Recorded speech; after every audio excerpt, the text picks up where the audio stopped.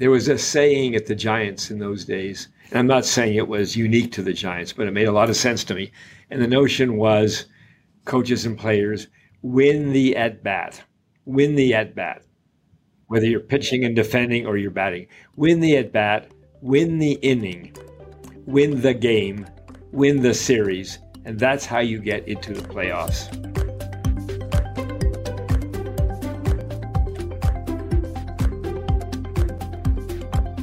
Welcome back to the Inspired Execution Podcast. Each episode shares the experience and learnings of a world-class leader on their journey to success. The guests on this podcast are bold, brilliant, and not afraid to change. As you navigate your own path, we hope you feel inspired by their stories, lessons learned, and the vision of the future. Today, we're excited to welcome Bill Neukom, founder, president, and CEO of the World Justice Project.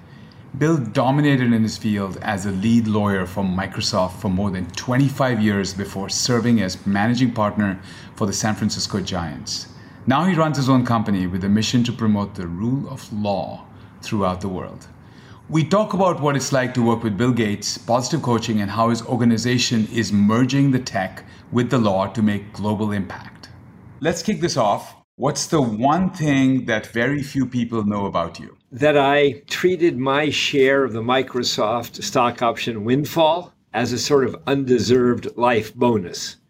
And as a result of that, I have tried to be wise about returning the bulk of it to the community in terms of investments in social activities. That's awesome. I hope every listener takes that as a gift, right? Because even if it's not the entire windfalls, if we can take a portion of our windfall and say it's dedicated to social causes, that would be awesome. So you grew up in Silicon Valley, San Mateo to be specific, right? Yep. When did you know you wanted to pursue a career in law? Well, I think, Chet, even as a youngster, I always had this overbearing sense of fair play. Couldn't stand bullies on the playground. And fair play in all walks of life seemed to me to be such an important theme. And once I was in a law school, the path was clear to a legal practice. Do you think, Bill, a lot of lawyers today, I'm sure you land up mentoring many folks, do you think they think about getting into law because they really are deeply interested in fair play? I think they always have, Chet, but I also think this generation of applicants to law schools are more explicitly curious about justice. They think of justice as the North Star of their working lives. And so it's a wonderful time to be in law school and to see these brilliant undergraduates applying to come there. I sometimes tease people in the profession saying you should rename yourself the X School of Justice, not just the School of Law.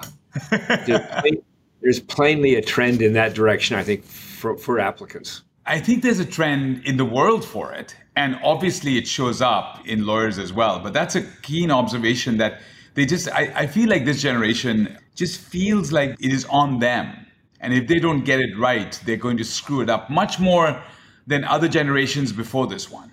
Yep, I agree with that. And do you think that's happening because information is so widely available and they grew up with it? I think that's part of it, Chet. But like you and many others, I do worry about the quality of information that's available. There's a huge pool of information available thanks to social media. Some of it's not very high quality. Some of it can be misleading. We hear a lot about misinformation. So there's always that footnote to any acknowledgement of the additional information available to people. But good students are mature enough and are critical thinkers enough that they can sort of filter through that and get to the stuff that's real without the curator we're used to having in terms of reliable newspapers and fewer TV channels and the like. How you got started at Microsoft is a super interesting story, right? You were working for Bill Gates Sr.'s firm, and he came to you with the opportunity. Tell us about that conversation. I'd only been at Bill's law firm a few months, and I was still in a temporary office, and he came down to my office one day. I felt lucky to be there, to play any kind of a role I could in a law firm led by him. He was our managing partner. And he said to me, "Bill, my son is bringing his business up here from Albuquerque, and because they're coming here, we'll have the first opportunity to represent them. Would you be willing to keep an eye on them? And I said, well, of course I would. And I said, what is his business? And he said, I think it's something to do with computer software or something. And I said, okay, great. I have a lot to learn about that. And he said, well, good. I'll let him know that you're the person he should reach out to when he gets up here. Well, within a few weeks' time, Bill and Paul Allen came up to Seattle. There were 10 others at Microsoft as employees at the time. And we started conversing. And the fairest way to summarize my undeserved opportunity to work with Microsoft was that it was a whole lot of on-the-job training for about 25 years, just things coming in from all directions. And thank goodness I had such smart, wise, hardworking clients, and I had people smarter than me and better than I as lawyers in my department to help me seize opportunities with the company and avoid challenges, manage challenges. It was quite a ride, to say the least. You're the first person I have met when they say Bill Gates, you actually mean Bill Gates Sr. Everybody else will mean the Bill Gates that they know, the CEO and founder of Microsoft. Yes. That's pretty amazing. That is pretty amazing. That's a great story. So 25 years at Microsoft, as you just said, what was the biggest takeaway for you? There were three themes that came to the surface as I think about what I learned at Microsoft. And they all have to do with Bill Jr., if you will. And that is because they reflect his instincts, his priorities. And the first one was application. Bill was famous at Microsoft for saying to all of us, you should use more of your brains, more of the time. And it was contagious because he was so driven to do that himself and set a beautiful example. And we learned that it really made a difference. He'd say, don't go hire some expert, go read a book and become an expert yourself, and then come back to me and give me an approach, a strategy to go forward. So the first was application. How do you apply your brain to solving problems in a way that's helpful to our company? And the second thing I think was meritocracy. Bill was well known for being able in a meeting to very early on identify who was best prepared and who would bring the best critical thinking to the matter at hand. And that's the person he wanted to learn from. He didn't care about your title. You could be somebody who was a summer associate, but if you were really prepared to talk with him about some new angle on this matter, you're the person he wanted to talk with, not your vice president, your boss, 4 layers up. And again, that was contagious. It taught all of us that each of us could have an opportunity to make a real difference. And the third theme was generosity.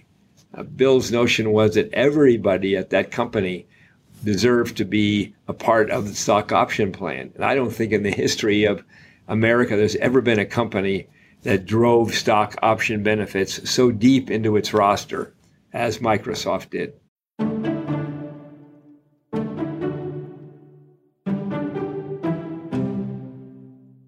So you were at Microsoft and then you joined the San Francisco Giants. What's that about? Part of it, Chet, is an admiration of the people who play what I think is still the most difficult sport ever invented. And all of as a wise man once said, never underestimate the difficulty of winning a single Major League Baseball game. And so it started with some admiration for that game and its vagaries. And then when I had a chance to invest in the Giants, I was eager to do that. And when I had a chance to be part of management there, I was pleased to see some opportunities to use themes and cultures that I'd learned in the private practice and at Microsoft, and to see how they worked in a baseball business. And there's the baseball side and the business side. But it turns out that themes like meritocracy, like having a diverse and authentic workplace, like sharing credit. If you give everybody as much or more credit than they deserve for their work, they will jump through the roof for you. The meritocracy, it doesn't matter who you work for, it matters what you're doing for the good of the cause, and you'll be recognized for that. So don't waste your time figuring out who's favored by the boss. figure out what you can do to make your job meaningful for the enterprise. It was a great opportunity. And again, working with some very smart, very dedicated people on both the business and the baseball side. But there's some universal value to those things that I learned in the private practice and at Microsoft. It is fascinating, right? To the layman, you would say, Microsoft 25 years, San Francisco Giants, similarities? No, none whatsoever, right? Doesn't matter whether it's on the field or off the field for the Giants, right? And how what you learned at private practice, what you learned at Microsoft, what shaped you, you were able to adapt that to the San Francisco Giants.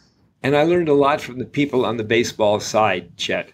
Some of the smartest people I ever had the privilege of working with were scouts, were coaches, were hitting instructors, to say nothing of the field managers and the general managers. These are very, very intelligent people who are meticulous in their analysis and are just work 7 days a week trying to put competitive baseball on the field, because they take seriously this notion that baseball is so much the fabric of a community and is such a privilege to be able to be organizing it. And my view is that baseball, especially at the major league level, is a kind of quasi-public trust. And your responsibility, if you're going to be managing that operation, is to see to it that somehow, through hard, smart work, you're putting on the field every season a team that is at least competitive, and one hopes more years than not it's contending from a fan base, I think. That is so true. Yeah, that's very true. So we at DataStax keep talking about building a championship team, and it's championship time every day, right? Like you said, you have to practice like you're going to win every season, and you have to win every game. And you have to, even when you're practicing, you do the same thing. There was a saying at the Giants in those days, and I'm not saying it was unique to the Giants, but it made a lot of sense to me. And the notion was, coaches and players, win the at-bat. Win the at-bat. Whether you're pitching and defending or you're batting. Win the at-bat, win the inning, win the game, win the series. And that's how you get into the playoffs. That's awesome. That's awesome. We might take that and make a version for ourselves at the company. So we do think about building a championship team, having a championship style. What would you say is your style of play? You might think of my approach as being what folks these days are calling positive coaching. And that means, I think, having a real appreciation for the skills and the commitment of your colleagues, being right among them, and from the outset, exuding your appreciation for their skills and their commitment, and then giving them all kinds of credit for a job well done. We always talk in terms of psychological compensation and financial compensation. Financial is very powerful, but so is psychological. And if people on my team know that they will get all the credit they deserve, and maybe even a little more, and that as the captain, I don't want any. I don't need any. I'm deflecting it towards them. They will outperform day after day. And I think that's a very powerful force. And just exuding, again, showing them you have confidence in them, that you know they'll do a good job. And that, I think, inspires them to rise and shine, because they know that what they will do, if they do it well, will be appreciated, and that they will get the benefit of the doubt as they work with you. So positive coaching, I think, works in so many ways. Just to double click on it, well, because I think I totally agree and believe in it. But with that comes a responsibility of being honest. Because positive coaching is not about giving a participation trophy. If something is not done right and it could be done better, and it's a loss, if I can go back to the Giants, you have to talk about it as a loss. Yeah. You cannot say we tried hard. You should take it on the chin. Is that fair? That is fair. I think that candor, honesty is an important part of coaching or leading an organization in any way. But I also think it's important how you phrase that. It's one thing to say to your engineer, you really did a lousy job of debugging that, and you're causing us a lot of problems, rather than instead saying to the engineer, that was a tough assignment and we fell just short. What can we learn from that? Because you need to do a better job. We know you can do a better job. That piece is very important to say to someone, Chet, you're very good at what you do. We expect a lot of you, and we know that you can do this in this way. That gets, I think, a very positive response out of a negative instance. No doubt. Bill Gates used to say at annual reviews, you've had a good year. I've seen what you can do. You've done this, you've done that. Good job. Thanks for all of that. And by the way, now that I know what you can do all those things, I want you to do more next year for the company. So sort of build on success.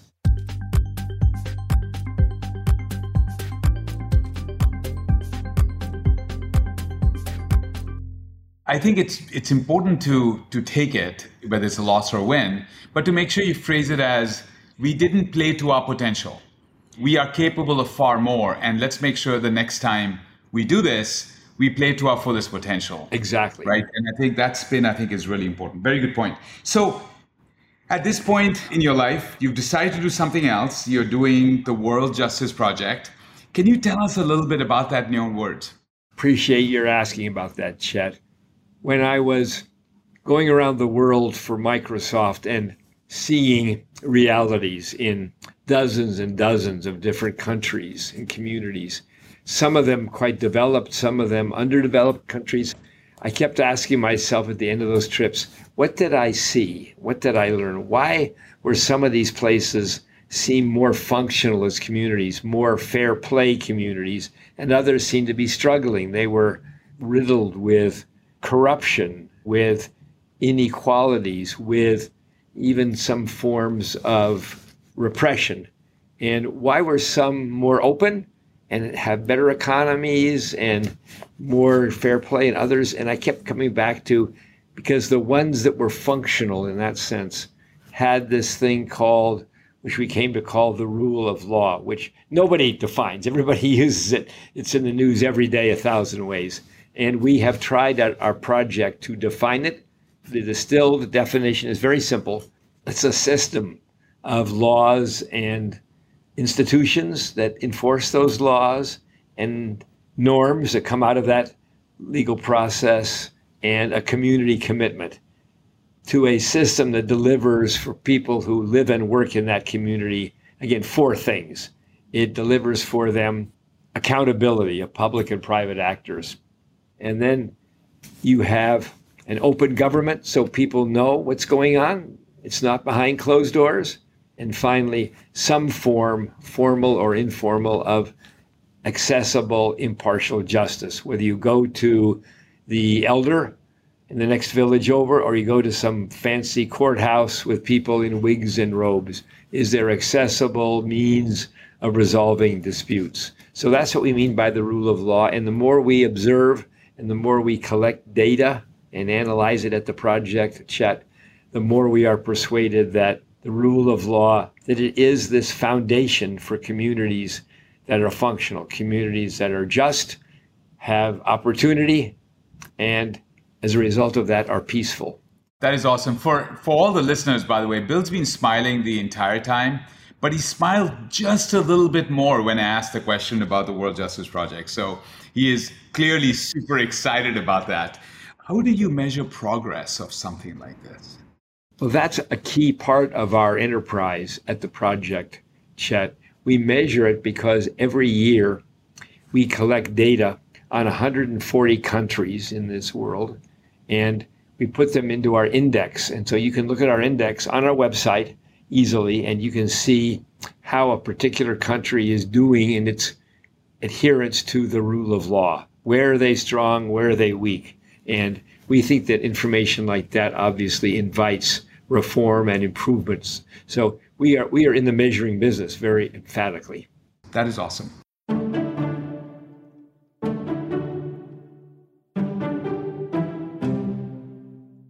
One last question before we go into rapid fire questions. What advice would you give to a younger version of yourself? The advice that I'd give to all younger people is find a way to achieve a noble purpose by noble means.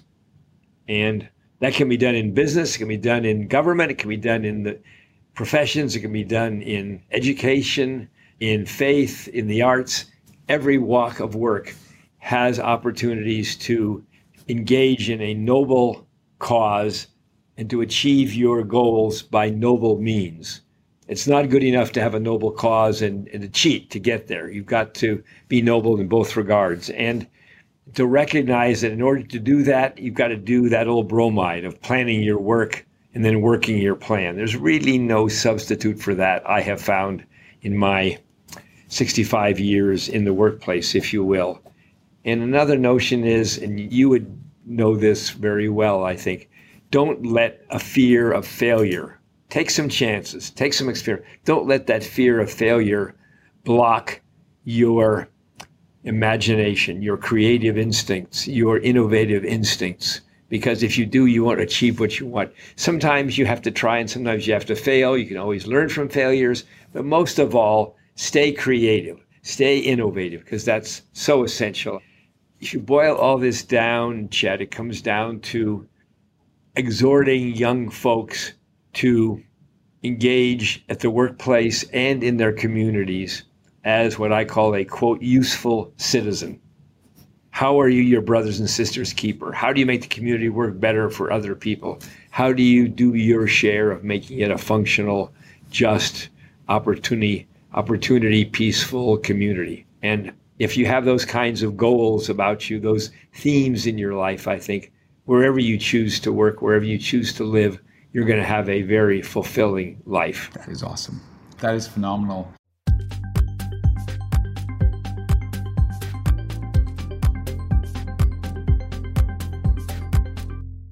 All right, I'm going to ask you a few questions, and I want you to say the first word or phrase that comes to mind. Please. Who would you love to have at a dinner party? That's such a great question. I'd want Aristotle there, the father of philosophy. He figured stuff out, worried about stuff that nobody had before him. I'd like to have Denis Diderot there for his encyclopedia, for his gathering of and sharing of knowledge. I'd love to have Martin Luther there to talk about religion. What was that rebellion all about? Marie Curie for her advances in medical sciences. I'd want Eleanor Roosevelt there for human rights. She brought these nations together to draft that Universal Declaration of Human Rights. It has withstood the test of time. It is such a profound and clear statement of basic human rights that have to be the standard everywhere in this world of ours. I'd like to have Billie Holiday there for her song, Strange Fruit, about the lynchings, and her incredible talent and her commitment to the reality of being an African American in this country in those days and still in these days. And I'd want to have Bill Russell there as a player and a coach and as a civil rights activist. We just lost Bill a couple weeks ago, and all of my admiration for him, I did not realize he marched with Martin Luther King Jr., and he was there with Muhammad Ali at the Selective Service Office. All of that on top of 11 world championships. More than one ring for every finger and thumb on his able hands. That's a big dinner party, Bill. That's a big dinner party.